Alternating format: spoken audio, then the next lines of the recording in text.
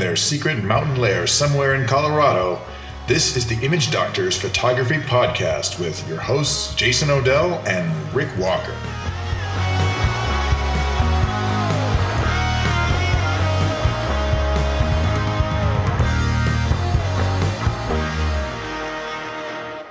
Hey, everyone. It's time for the Image Doctors Photography Podcast. I'm Jason Odell. And I'm Rick Walker. And I don't know what day of the week it is because I just got back from a trip to London. And it doesn't matter because people won't be listening on today. Right. Whatever today is will doesn't be matter. Meaningless because you'll be listening a week it's like from a now. Time warp of some sort. Kind of thing. But I will say that that I had a really great time crossing the Atlantic aboard the Queen Mary 2 as an opportunity that I had for part of my travel agency business. So that was fun. And I need to not eat for about another week. So I had a lot of, something about scones with clotted cream is really great. Those are good. They are very good. And can't say no to that. No. Enjoyed that, got to see a little bit of London and did a little travel photography even on top of it with my phone of all things. So London is such a cool city. Oh gosh. Yeah. So much to do there. Keep going back and not see the same two things twice. So piece of cake. Very, very good thing. And definitely on my list for places to go back with photographers once things get into a better rhythm with the international travel stuff getting sorted out for sure. I certainly enjoyed it when I took people there in 2019. It was great. So for today, our primary topic is going to be the DNG format. Oh, yes. Digital negative format. A discussion, if you will. A discussion, including some of the old myths or let's just say overreactions that surrounded it. Some point, how it's really being used today, and just some tips for and what it's good for, and when it can be handy. So that'll be our primary topic, and it is, I think, an interesting one, even if you don't use Adobe products, because as we'll discuss, they show up in other ones in many ways. But before we do that, I'll just mention something quick that I played with while you were gone, and people can find it on our Facebook page, facebook.com/image doctors. And I basically tried the new On1 resizing program. It's one that, it's called Resize AI 2022, I think. So it incorporates AI. Their past resizing stuff was all based on genuine fractals. Mm-hmm. This still has an option for that. The bottom line, but, take a look at what I wrote. I really didn't find it to have an advantage over other programs. It always came in second or third place, and it probably just needs more tuning.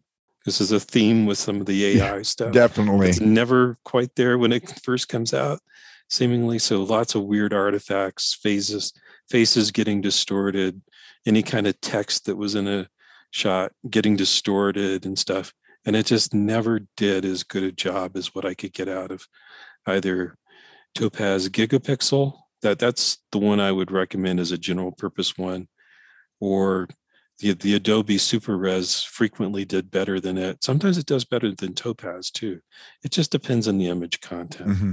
But take a peek. And as we're going to discuss, that feeds into one of the SuperRes feeds into our little discussion today about DNG stuff, because there's some advantages of that. So let's talk about this just a little bit. Because the DNG format came out a long time ago. Mm-hmm. And historically speaking, this was the idea, at least the way it was presented at the time, was to sort of have a universal raw format, right? That was kind of where, Adobe was presumably hoping that, they had this open documented format that people would adopt. And in some cases that's happened. In other cases that hasn't happened. There was a time when people would freak out about, should I use this? Will my manufacturer's RAW files suddenly go obsolete, right? Would things not be able to read them? And I think what we can say is, in hindsight, after how long this has been going on, almost 20 years now, It's not been a major issue. There was a few, No. there was a few notable files that stopped getting some support, some certain early RAW formats. I can't remember. I think it was a Canon one or something. I don't remember, but there was something. But at one point, people were doing a lot of hand wringing, right? I mean, it was, oh my gosh, you better use this, or, your manufacturer's RAW format. They're going to close it down. And if you don't convert your stuff to DNG, you may never be able to open your images again. I think we can put that one to bed, right? Yeah. And even at the time that was going on, it was like, well, provided this isn't many decades in the future when you're long gone, and stuff, something was going to change, you'd hear about it, and then you could just run. And you could adapt converter on whatever keepers you had where you wanted a new version of the RAW file, and you could still do that, but it's honestly not something I worry a whole lot about. I just truly don't.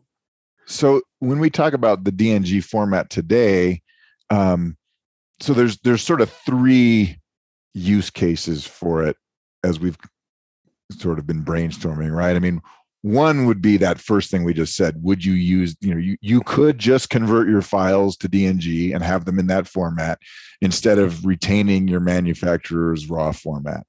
That's one. The other one is that it sometimes gets used in software as an intermediary format. In fact, sometimes it gets used behind the scenes with especially with Adobe software, where it's doing things and it's using the DNG format. You just wouldn't even know it. You're not converting to DNG necessarily, but we'll talk about that. And then in some instances, camera manufacturers actually just use that format, right? Mm-hmm. So there are some cameras there. So let's start with the first one, the historical use, that idea that you would download your photos, or when you're bringing them into, say, a product like Lightroom, you import and convert them to DNG. Is that something you do? No. Neither do I. Okay. And in fact, I don't really know anybody who does. I mean, I've heard of some people still doing it.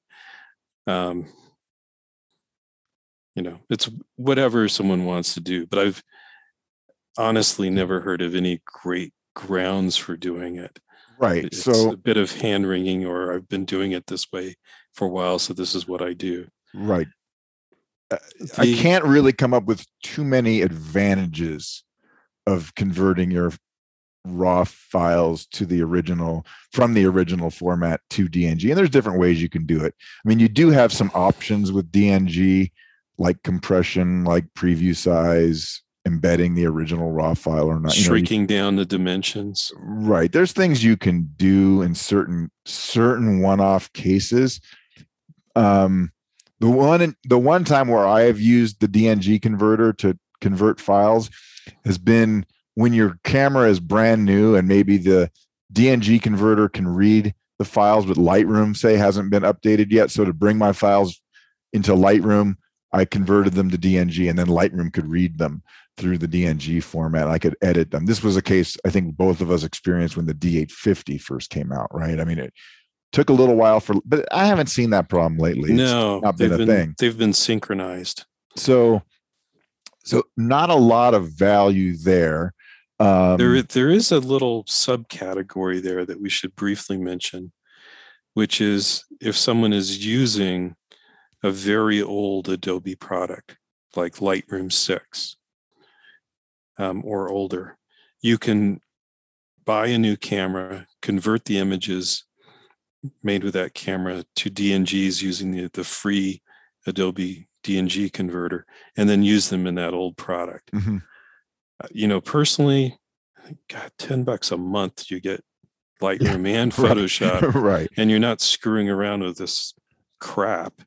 Or kludging things. And you don't have access to all the color profiles that you would get, many of which are very nice, quite honestly, and I use those a lot. But it is something that you can do. We'll just throw out the little reminder that Lightroom 6 was released 7 years ago. Oh man, it's come a long way since then. There are tremendous features in there now. Some of those features are what we're going to talk about next, right? I mean, but other things that we've discussed too. There are a lot of new things. Now you had an interesting use case. What if your camera couldn't can't produce a lossless compressed raw file. Like, what if that was then you might have the argument to say, I'll save space on my computer by converting my uncompressed raws to a lossless compressed DNG when I transfer them over, like is the case of, I believe, some Sony cameras you had said. Yep, some of the older ones. So there's some one-off examples where that might be useful. Right. My case, and I think for the most part in your cases, we're able to shoot a lossless compressed raw file and not losing, there's not much to gain by converting it to DNG. No, one thing that people worried about, I think unnecessarily, was separate edit files, the XMP files or whatever, and really wanted the settings embedded inside the actual raw file, which you can do with a DNG if you use Adobe products, only Adobe products do that right now. I don't think any others are interested in doing it. But God, I've been doing, shooting with digital cameras now, seriously, for 20 years. And I've never had an instance of losing my settings file. Right. Just never, ever. Right. Never, ever. Okay. So before we get into the next piece, which is where DNG can be leveraged, because it is the idea of it's, sort of a because it's open, it's a universally readable format. We'll get into the nuance of that. What about, I want to just jump to the next one because it's a quickie, which is, what about cameras that just produce DNG? That's the format that they use. Yeah, there are a few brands that will do that. Leica does it, Pentax does it, and Ricoh does it. And of course, Ricoh owns Pentax. I can't remember if there are others. But in that case, it's either the only choice you have, or it's a choice between a DNG and a proprietary format. It's not a big deal. You just use it. Yeah, exactly. There are some quirks with them, like you can have the previews embedded in the files update, and certainly you can have the settings and be embedded in them. But really, in general, it's just like, okay, that's what my camera produces. It's just a raw file. Right. Right. And so you just use it. Exactly. Yeah. Now let's talk about this idea of the one thing I will say is, to make a DNG file, even from a manufacturer, work, you have to have a color profile that corresponds to that camera. Manufacturers will sometimes embed a color profile that works into the actual DNG. The camera will do that. So you can use that, but you can have some squirrely things happen sometimes with noise parameters, sharpening parameters, if the actual program you're using hasn't been updated. Well, and this is where we get into that gray zone, right? So now DNG is openly readable. They're not just magic. Right. They're openly readable. A lot of products will leverage them in different ways. We'll talk about that in a second. But here's the one thing to keep in mind. Just because a product can read a DNG format, that's great. That's, it's not necessarily reading what you did to that in another product. Okay. So if you edited your file in Camera Raw, Lightroom, whatever, and you open in that same DNG file in another product, Capture One or what, it's not going to read what you did in Lightroom. There's sliders and stuff they don't translate over. So it would be like opening the raw file just from its native state. Once again, you're not gaining anything. You mentioned embedding settings, and that's something to point out. So this is the case where if you do use a product like Camera Raw, Bridge or Lightroom, the default, like for something like Lightroom, is that the settings for your images are usually written either as XMP sidecar files, or they're just written into your catalog.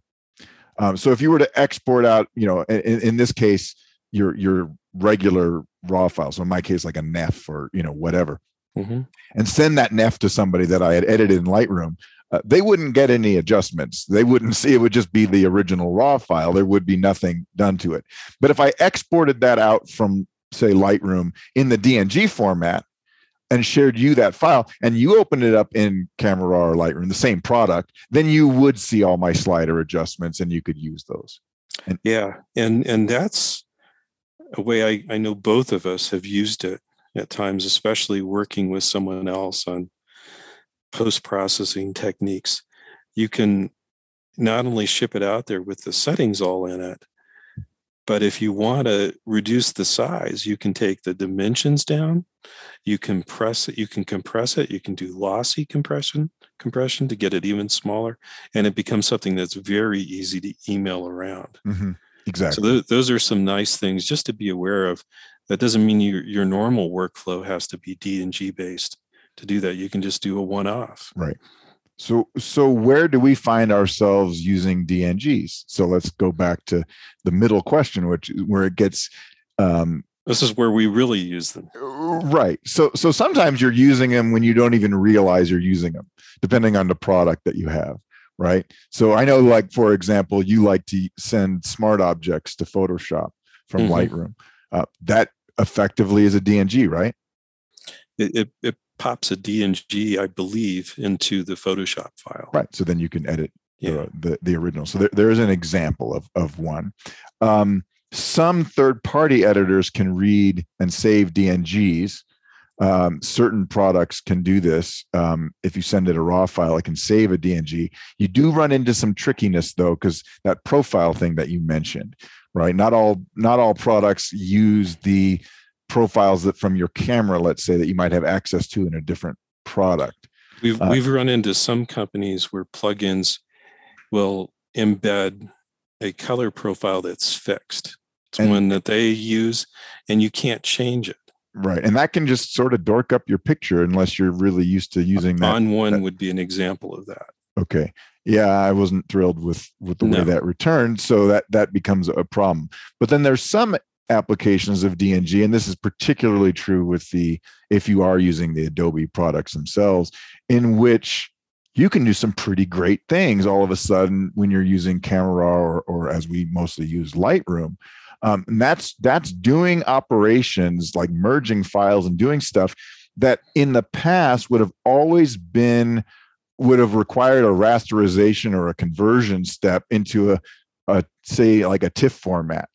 I'm talking about HDR. I'm talking about panoramas. And then the third one, we're talking about that or that super resolution feature, in which I really, I was, when Lightroom came out with HDR, which was several years ago now, I was a little skeptical about, well, how's that going to work, right? What's the point of this? Is it any better than my HDR software? And we've both used the Nik products, we've used Aurora HDR. They're very good, but they require that you rasterize your photos. In other words, you send 3 or 4 pictures to that product.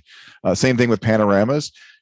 You better make sure that you've matched all the adjustments, that everything is synchronized. If the white balance or the lens distortion is accidentally turned off on one, you'll get all kinds of dorked up problems, right? And then the file that you end up with is going to be, at best a layered TIFF, something in Photoshop potentially.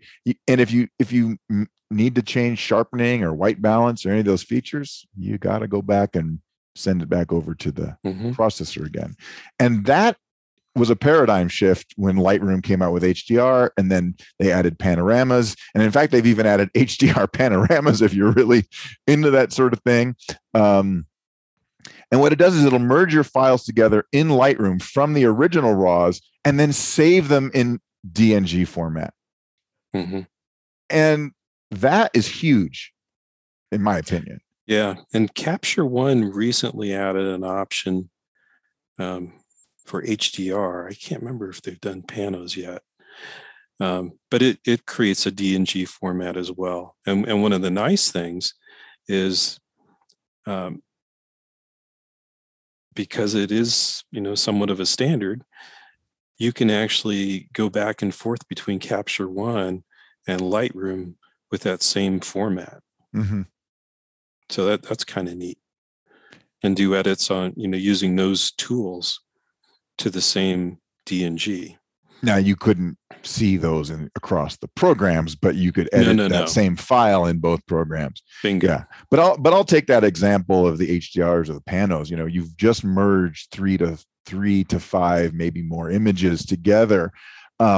Now what comes out is this raw file. It's a DNG. It's much bigger, of course, because it's got all this extra information in it. But you don't lose your camera profile settings, your lens correction settings. It behaves as just a file that came out of your camera. It just behaves in the same way. You edit it in the normal way. The sharpening, you just adjust it, and you can do a lot of your adjustments on that merge file post merge. You don't have to do them up front. You can do you can tweak the white balance. You can tweak the distortion settings. You can crop non-distort. All of those things you can just do after the fact, and you don't have to worry about it. And then when you do send it over to another editor, like Photoshop or something else, whatever, you've still got the master raw file in your Lightroom. Right. Or in your computer, I should say. It doesn't have to be in your Lightroom. And that's cool. It is cool. One thing to be aware of, because it shows up with some of the specialized processing, whether you're, using something like DxO to produce a DNG that's got noise reduction applied to it and lens corrections applied to it, is that a lot of the times you'll end up with what's called a linear DNG. It's a yet another variety of DNG. If you've not gotten the picture yet, there isn't just one DNG format per se. I mean, there are a lot of variations on it. And then with a linear one, it's one that's been demosaicked. So it's gone through that whole thing of starting with black and white stuff and the bare stuff and reassembling and interpolating stuff and everything, but it creates a bigger file. So sometimes what you'll get back is something that isn't comparable to your original raw file or smaller. It's actually many times bigger. And it's because it's a linear DNG and it's been demosaicked. So just for awareness. But yeah, it's out there. But that's the way it is. It's not an error. There's a lot of, so we're not, so to summarize, to what we're doing, neither you nor myself use DNG as our raw format, but we embrace its use in certain circumstances because it gives us some workflow advantages compared to the way we would have done stuff a few years ago with certain things. Like I know that the panos, the HDRs, the super resolution, there's another one. So when smart previews, if you use those at all, those are just little DNGs that are resized. Right. And so I am not, I'm absolutely welcoming of, I have no qualms when I do that to save that image in because it produces in DNG. I view that as an advantage. I don't, however, convert all my files to DNG. There's no advantage of doing that. Helicon Focus for focus stacking, you can it'll read DNGs and send it back to Lightroom or whatever, and then you get a raw focus stacked file, which is very cool. Yeah. Takes a while, but it works. It works. So there are some programs that leverage it quite nicely, others that they do their own thing. So you got to just be aware of that, I think, and play around with it. So I think sitting here today, compared to, almost 20 years ago for me, but what DNG was sort of touted as early on, that never materialized. But the format is extremely useful in these kinds of cases. And so there is a great place for DNG in some of our workflows. It just never replaced our manufacturer's raw file like some people were talking about. Right. And I think that that's as much as I want to go into it. Enough. Yeah. So if you have questions about this, send them to Rick because he's the DNG maestro. He knows more of the technical nuance. But anyway, yeah, like we said, drop us a note on our Facebook page about it. So facebook.com/image doctors. But that's all the time we have for today's episode. I will be catching up on my jet lag, and we will see you next time. All right. Bye-bye.